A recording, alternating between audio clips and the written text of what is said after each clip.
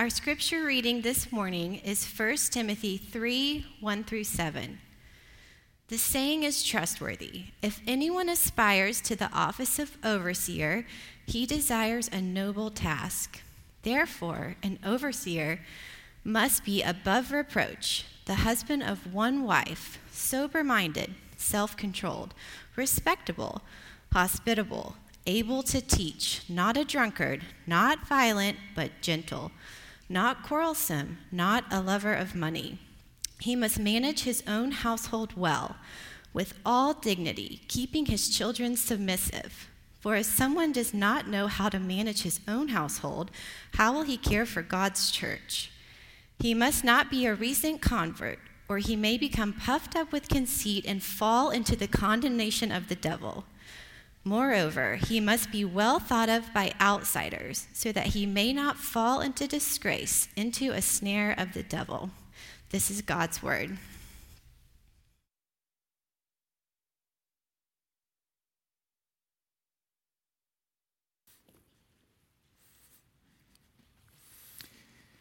Where's Kitty? Have you ever seen one of those pictures that you can see them online and so on, where they have all these different items, and somewhere in there is a cat, and you're supposed to find that cat? That's kind of like what it is like finding a senior pastor. You're looking at this point, about 300 names, and you're trying to figure out, where's Kitty? Where is that person that God wants to be the next senior pastor of First Evan? Now, one of the things I've found with these different things where you find the hidden whatever it is, once you see it, then you can see it. But until you've had, basically a circle around it, you're going, where is this thing?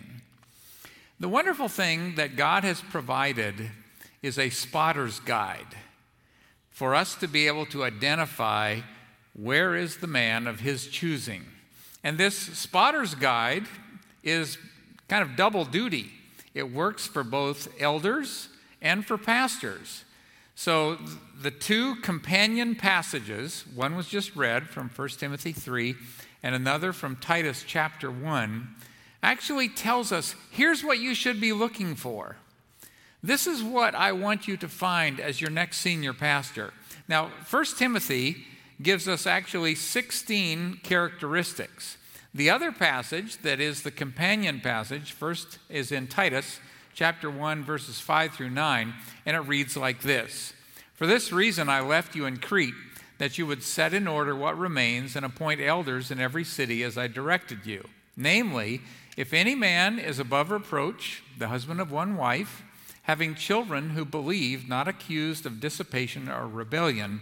For the overseer must be above reproach as God's steward, not self-willed, not quick-tempered, not addicted to wine, not pugnacious, not fond of sordid gain, but hospitable, loving what is good, sensible, just, devout, self-controlled, holding fast the faithful word which is in accordance with the teaching, so that he will be able both to exhort in sound doctrine and refute those who contradict. These two passages tell us exactly what God is looking for in elders and in pastors. Now, between those two passages, there are 26 total characteristics.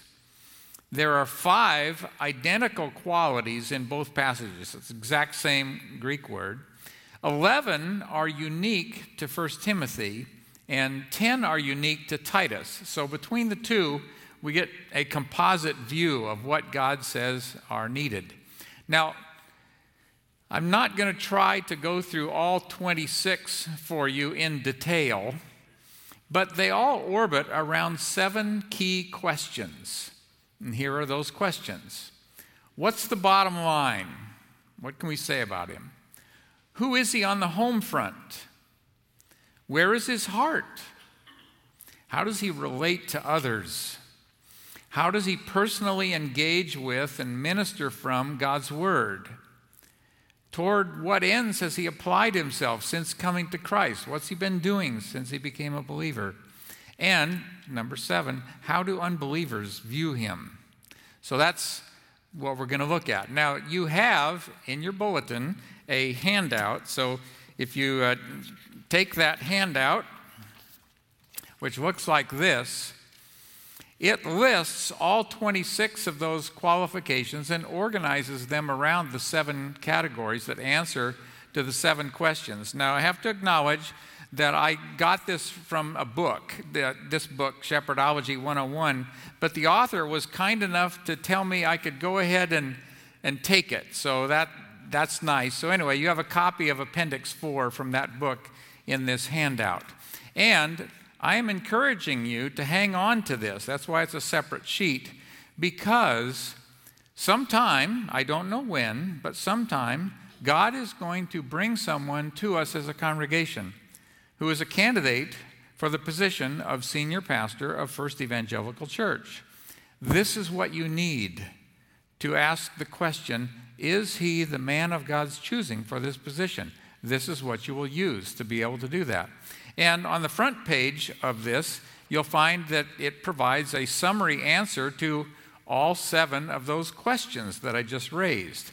What's the bottom line? He's above reproach. He presents a positive and attractive example of what it means to be a servant of Jesus. Who is he on the home front? He's an exemplary husband and father. He displays surpassing devotion to his wife and effectively coaches his family to follow the Lord. Where's his heart? He loves the Lord, and whatever God loves, with all his heart, his mind, and his strength. Question 4, how does he relate to others? He's a relational asset, not a relational liability. He winsomely cares for and helps others do what is right, regardless of personal cost, without power struggles or self-promotion or angry outbursts. Question 5, how does he engage with and minister God's word? He's a growth asset. His deep personal devotion to God's word empowers him to promote the truth-driven transformation of others. Question 6, has he made the most of his time since coming to Christ? Yes, he's seasoned. This man has spent considerable time growing in humility and maturity. And then number 7, how do unbelievers view him? He's respected. He lives out his allegiance to Jesus in the public square, both by his example and his witness. So that's basically what we're looking for. And then you see in the material that follows, what I've done is given you the phrase or the term from either Titus or from 1 Timothy. And then in the right-hand column, I've given you a very succinct definition. This is what that quality stands for. So you need to, when you're considering pastor next, you need to go through that list and be able to say, is he this? Is he this? Is he this? Because we're in the process of getting ready to present to you names for consideration as elders, you can do the same with respect to that group as well. So what I want to do is jump in and answer a few questions and make some observations about these qualities. And so I'm going to focus in on a few details without necessarily duplicating, just reading what's in that sheet that you have. So let's walk through 10 different things that I'll tell you. These are some important insights for you to have. First one would be that above reproach comes from actually 2 different words. You know, in Titus it says he must be above reproach. And in 1 Timothy it says he must be above reproach. Same English phrase, but it's actually 2 different Greek words in the original. In 1 Timothy it's anepipolemos, which means no criticism sticks. There's nothing bad that you go, oh, that's who he is. And then anakletos is the word in Titus, which means he's well spoken of by all. So nothing bad to say, no matter who you talk to, something good. In the Bible, virtue lists have 2 classes of qualities. Virtues, those are positive attributes. You need to be this. And then vices, don't be this.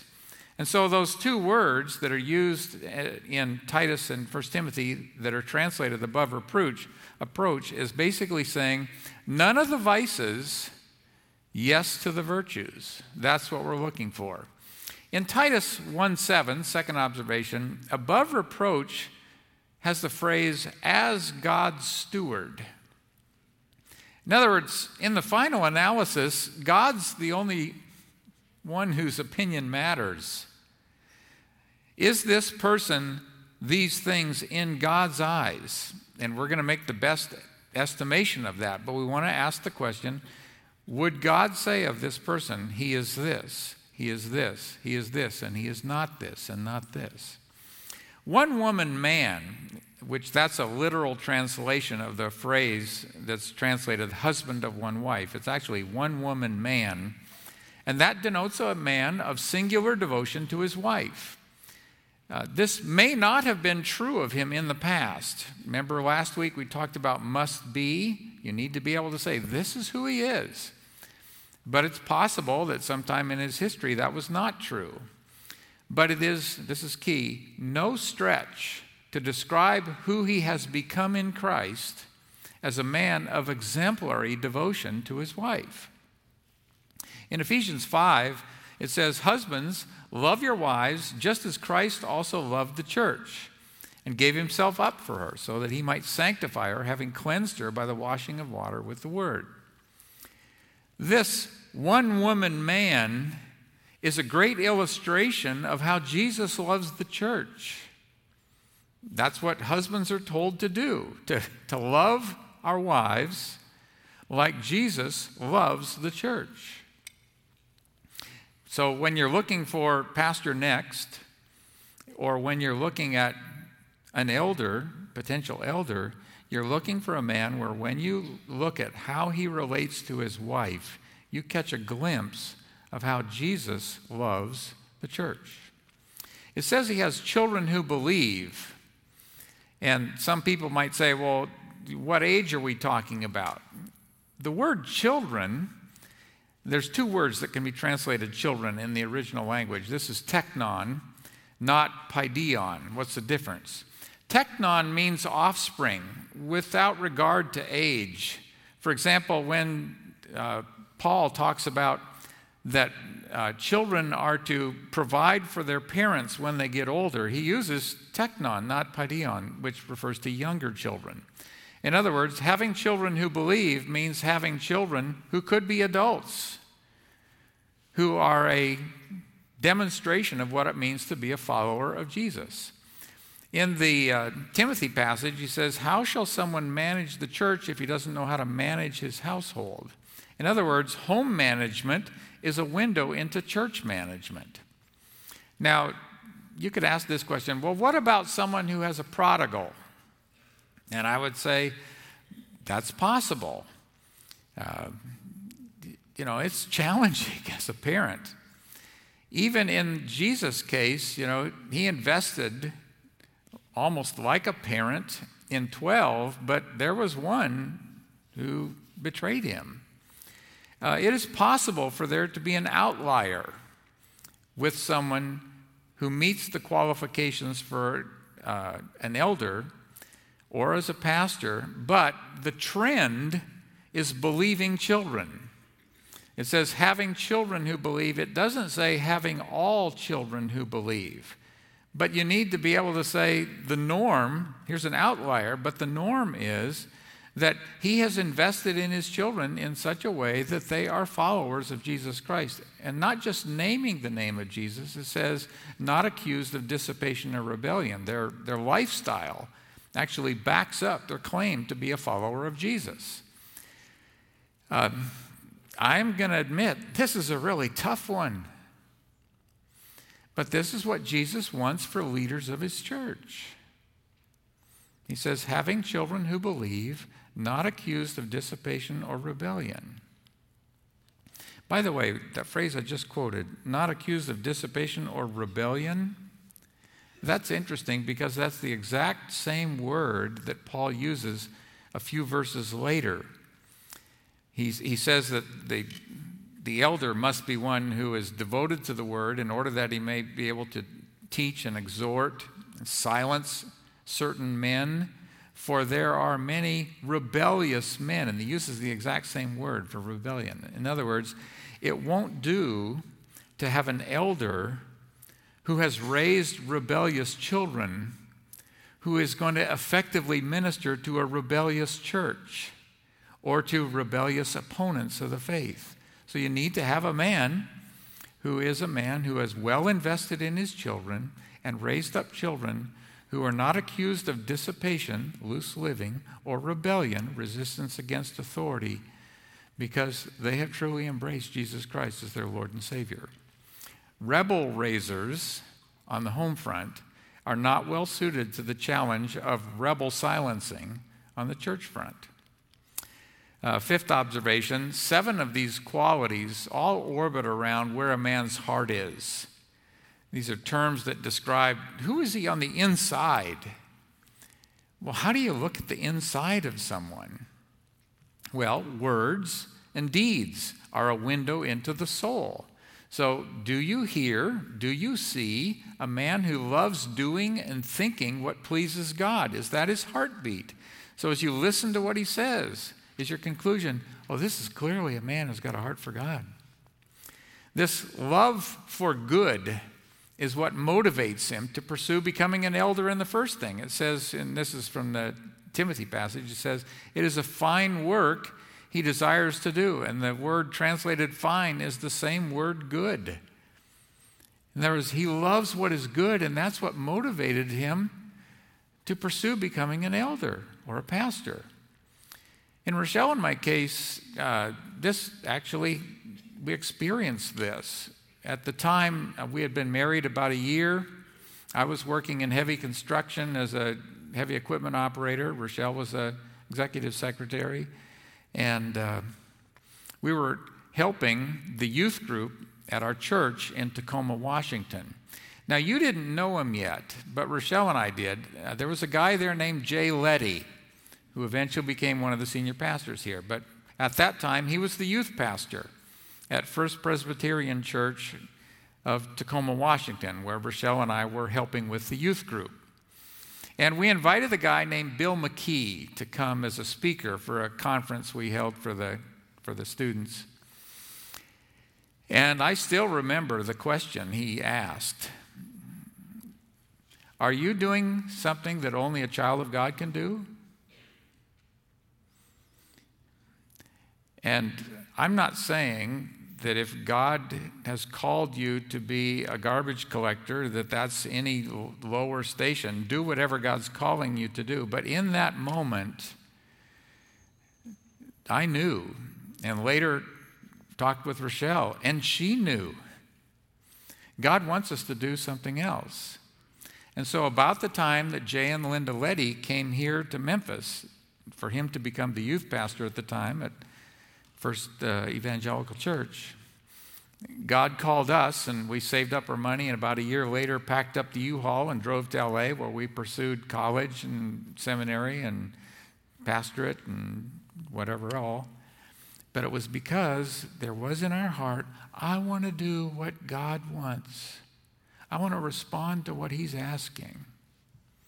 That's the heartbeat of someone whose heart is the heart of an elder or a pastor that we should be looking for, who's doing what he does as a response to God because he wants to please him. He's devout, and he loves what is good, and his heart is drawn to what has true value in the eyes of God. He's temperate and sensible. This is all still a part of this inside of him. He sees and thinks clearly about what will please God and what will promote what is truly good. He's self-controlled, which means he brings what he says and does into alignment with his heart. In short, he loves the Lord and loves what God would call good with all his heart. That's the heartbeat of your next pastor. Number 6, 8 of those qualities speak to how he impacts others. Talks about how he relates to people. You know, the ones we just talked about are who is he on the inside. But here, when you insert him into a group of people, what happens? He's respectable, he's hospitable, he's gentle, he's peaceable. Those are the positives, the must-haves. He's not pugnacious, which means a striker, a fighter.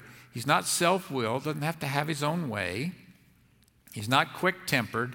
You trigger him and he flies off the handle. Those are all the negatives. Those are toxic. This is the kind of man you would seek out for relational help and guidance. He'll improve relationships. The pugnacious, the self-willed, and the quick-tempered will make things worse. Insert him into a relational challenge, and people will actually come away liking one another less because of what he's done. This man needs to be one who is holding fast the word in order that he may be able to teach and exhort. He's holding fast the word. That means he's devoted to the word. And that's what fuels his ability to be an exhorter and an encourager and a refuter. He goes to the Bible. It's his first resort. It's possible for someone to do this, by the way, without being a dynamic public speaker. As you're thinking about men who can serve as elders, they don't need to necessarily have pulpit prowess. But regardless of the size of the group to which he speaks, he needs to be someone, when you speak, you hear what God says about something. He communicates God's truth. And we desperately need truth brokers today because we're living in a day and age where that seems to be going out the window. He's not a new convert. That's about not just how long has he been a believer, but how well has he used his time as a believer to grow and to be grounded. To recognize someone as an elder who became a believer just a year before can fuel pride, according to this passage. So find someone who has used well their time and grown in ways that demonstrate humility.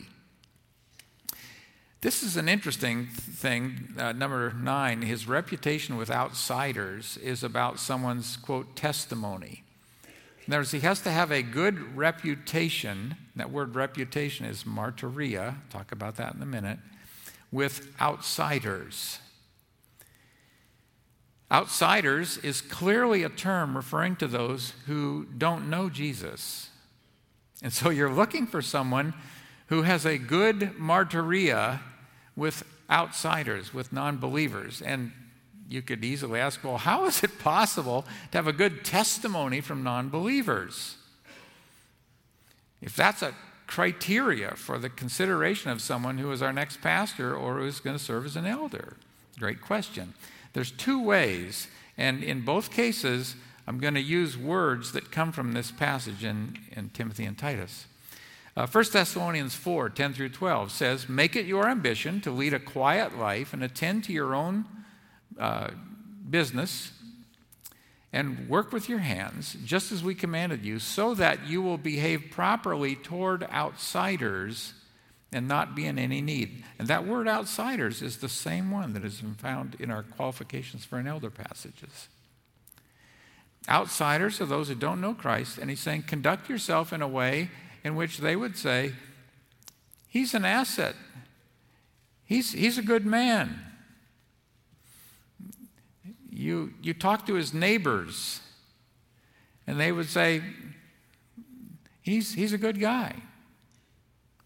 Now, I get it that there are those outsiders who would potentially say, I can't stand him because he believes some things that I do not agree with. In fact, when he talks about them, I'm triggered and I get mad.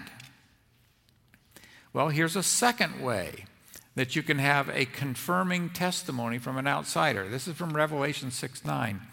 When the Lamb broke the 5th seal, I saw underneath the altar the souls of those who had been slain because of the word of God and because of the testimony. There's our same word, martyria, which they had maintained.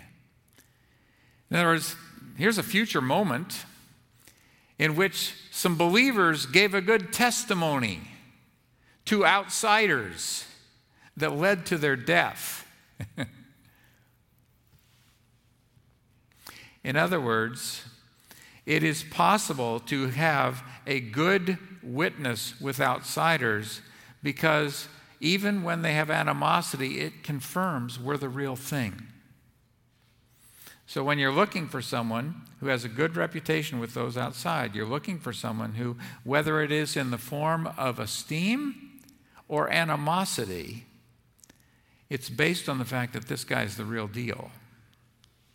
Regardless of what world a man lives in, his public testimony should confirm his true identity. And then number 10, an elder is someone that you would seek out for godly counsel. Elder actually means that, source of wisdom, someone that you would say, I need some guidance. Go talk to him. Is it possible for a young man to be an elder? Yes, there's no specific age associated with elder, but the presence of these 26 qualities is explicitly required. He needs to be these things. And if he's not these things, he's not ready yet to be this. So, here's a quick summary. Here's what we should be looking for. Lock this in, because there's going to come a moment, sometime, I don't know when, but it could be soon, in which you need to ask the question, is he above reproach?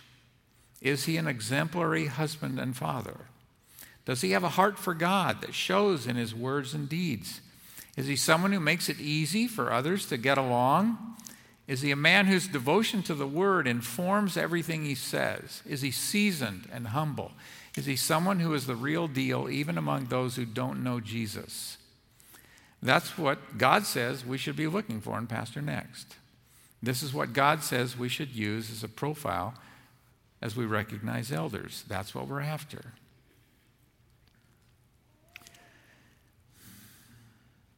How is it possible for a man to not come up short when considered against such a daunting list?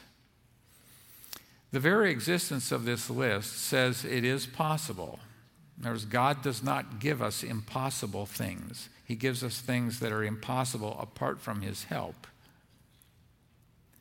But it is possible for a man to be someone of whom you can say these things and legitimately use the words and the phrases. But God's help is needed. So, some of you might be saying, for example, women in the room would say, well, Jim, that's all great, but none of that relates to me. Trust me, in 2 Sundays, your date is coming because I want to show you companion virtues that God looks to for women who are going to be servants and mentors. And we'll talk about that on that Sunday. But regardless of who you are, well, let me add this. This list of qualifications, if you are single and a woman, this is what you ought to be looking for. A guy who has the potential to become this. If you are married, this is what you ought to be doing, whatever you can to support in your husband, to help him become these things. So how do we become these things? How do we actually do that? And so what I want to do is take the remaining time to just walk you through how it is possible to become the things that we've just outlined are the essentials for Pastor Next and for elders. The first thing you need to do is admit your inability and ask Jesus for his help to save you, if you don't know him as Savior, and then to change you. You cannot become these things on your own or work at it somehow and become these things. So you need to be able to say, God, I want to become more what is in this list because I know this is what you want. So show me whatever I need to see. Teach me what I need to learn. Provide the circumstances that will help me to become this. So you do that first. That's your first thing to do. And anybody in this room can do this. I actually did this week, and I'm going to walk you through what I did. Then you're going to tap into 4 resources based on a specific growth target. So what I did is I took this list, and you can scan through it, and I basically asked the question of the Lord, Lord, which area would you say I need to work on? Because I want to become more this. I want to become more the kind of man of whom you would approve. So you find one, and in my case, I found 3. There's 3 where I would like to get better at this, become more this. All right, find whatever your target is. And oh, by the way, when we look at the qualifications that I'm going to mention as it relates to women, some of the ones that are on this list are the same for women. Not all of them, but some of them are. So find your target, pray for God's help, ask Jesus to help you, then tap into 4 resources. These are the growth resources. We talked about them last week. Basically, what is God going to use to change you, to help you become more like whatever it is you see in here? He's going to use circumstances. He's going to use His Word. He's going to use prayer. And He's going to use encouragement from other believers. Circumstances you don't have much control over, but you have a lot of control over how you respond to them. So you pick your one. You say, all right, I want to become better at this. And then you start collecting key verses. So let me just show you how that would work, all right? So let's say I'm reviewing the list. And let's say that I looked at free from the love of money. You know, I want to be someone who does not constantly think about how my life would be better if I had more money. It says he's not motivated by the desire to get rich. So if I pick that quality, then step 2, start collecting relevant verses. So I would go to 1 Timothy 6:19, where it says, instruct those who are rich not to become rich in the present world, not to become conceited, or to fix their hope on the uncertainty of riches, but on God who richly supplies. So that verse, I can say, okay, that's going to help me. Basically what it's saying is, if you are rich, and in my opinion, everyone in this room, myself included, is rich, instruct those who are rich not to fix their hope on the uncertainty of riches. My hope is in the Lord. Stuff doesn't matter. And not to become conceited. Don't say, well, I'm well off because of all the amazing things that I have done and am. That's a trap. But on God, who richly supplies all good things. My security is not my retirement. My security is not my stuff. My security is a good God and Father who's going to watch out for me no matter what. So you start collecting verses. I've identified my target. I collect verses. Number 3, I go to someone who's an example and ask for their verses and thoughts.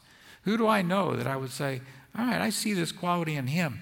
And I would like to think that those who are shepherds in this church are good ones for you to go to.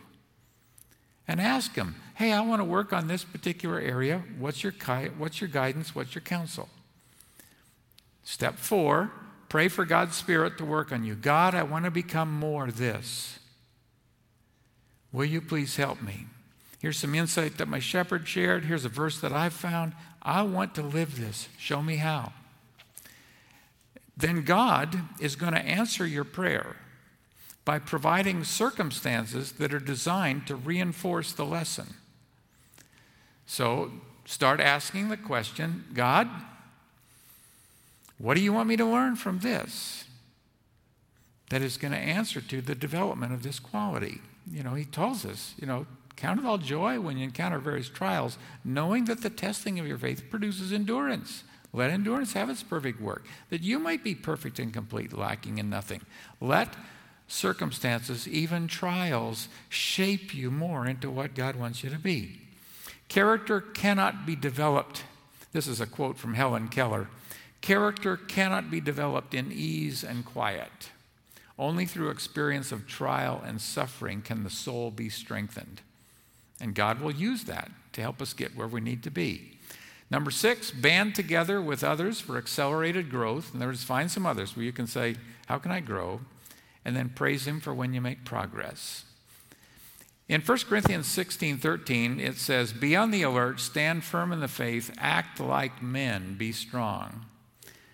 These qualifications for an elder, qualifications for a pastor, are God's definition of what real men look like. In 1968, Tanzania selected John Stephen Akhwari to run the marathon in Mexico City in the Olympics.